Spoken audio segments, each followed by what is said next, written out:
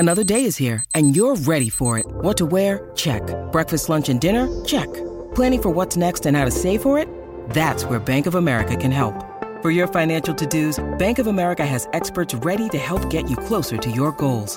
Get started at one of our local financial centers or 24/7 in our mobile banking app. Find a location near you at bankofamerica.com/talktous. What would you like the power to do? Mobile banking requires downloading the app and is only available for select devices. Message and data rates may apply. Bank of America N.A., member FDIC. When you need mealtime inspiration, it's worth shopping Kroger, where you'll find over 30,000 mouth-watering choices that excite your inner foodie. And no matter what tasty choice you make, you'll enjoy our everyday low prices, plus extra ways to save, like digital coupons worth over $600 each week. You can also save up to $1 off per gallon at the pump with fuel points. More savings and more inspiring flavors make shopping Kroger worth it every time. Kroger, fresh for everyone. Fuel restrictions apply.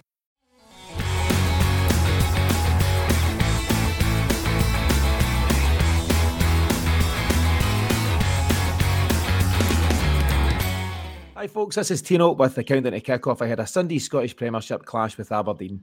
So how did Celtic pick themselves back up after that demoralising defeat in Madrid?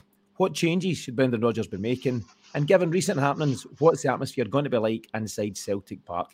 To help me answer all of these questions and much more, I'm joined here by Asim. Asim, welcome back to the show. What's your general feelings on all things Celtic at the moment?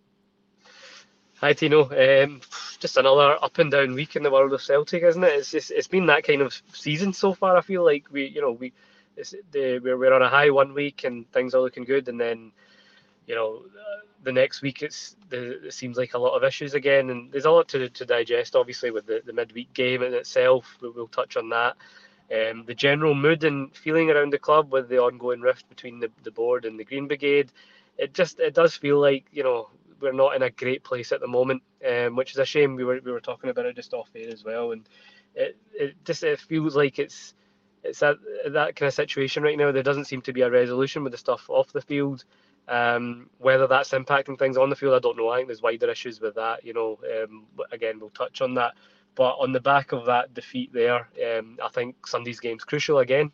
We'll need a big lift, and I think that's what the fans will demand. But yeah, the atmosphere just seems a bit strange, and we need that to resolve in order for then things to improve on the park as well, I feel.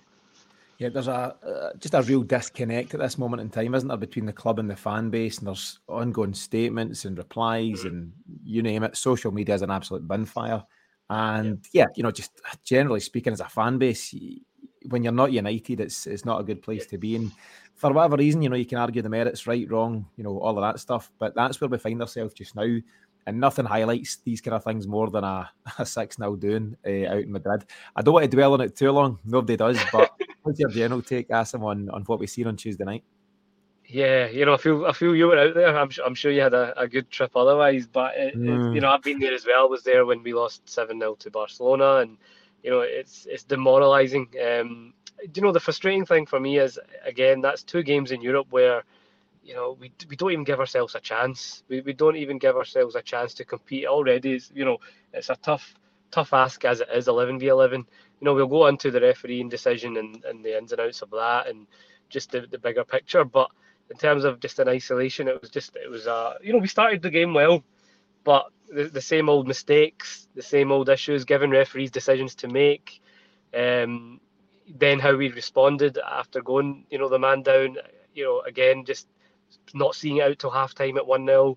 Again, mistakes the second half. It seems like we're not learning, Tino, and that's the frustrating thing.